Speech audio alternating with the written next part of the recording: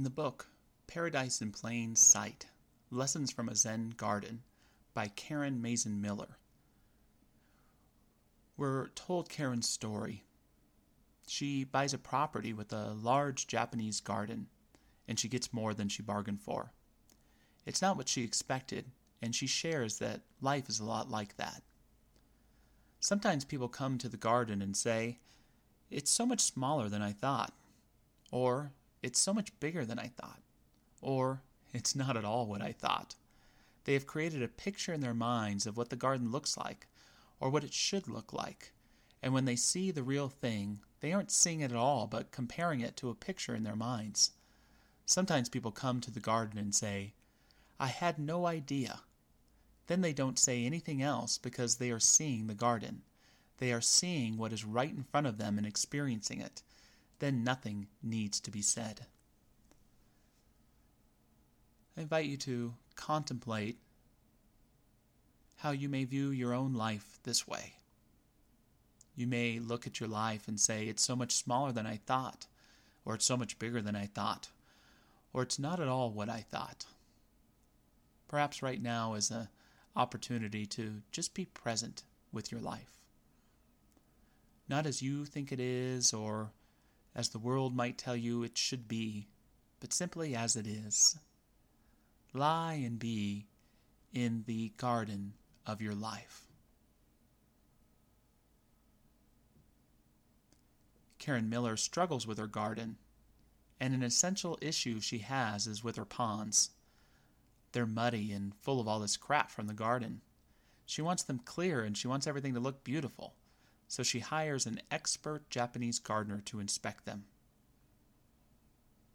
The guy says to her, "This is the most perfect example of a naturally purified pond I've ever seen." He was awestruck.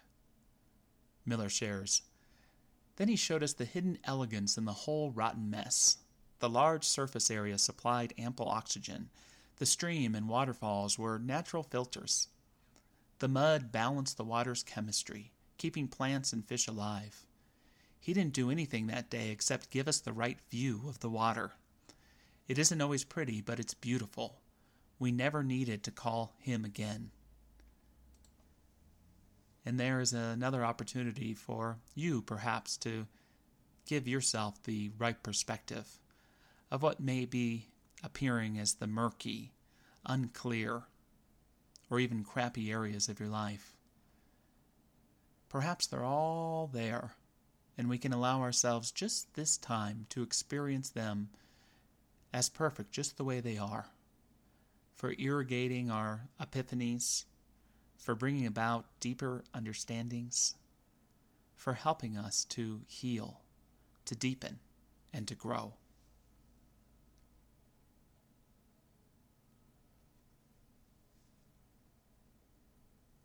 Miller shares, "What do you practice? Whatever you practice, you'll get good at. Some people become more fearful or cynical, some more arrogant or vain, some greedy or some needy or some more combative or closed-minded. That's what they practice. And then there are a few who grow as solid as a mountain and as wide open as the sky. They are strong and yet tender, steady yet yielding, powerful yet gentle.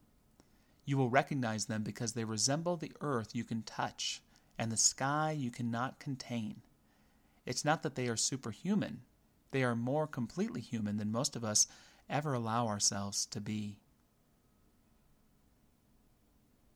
Can you see yourself and your life strong yet tender, steady yet yielding, powerful yet gentle?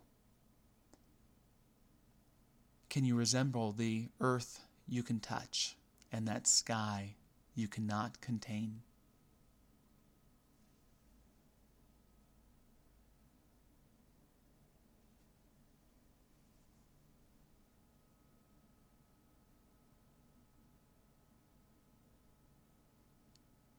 To close with some final wisdom from Miller on honoring the garden of our lives and settling in it with consciousness.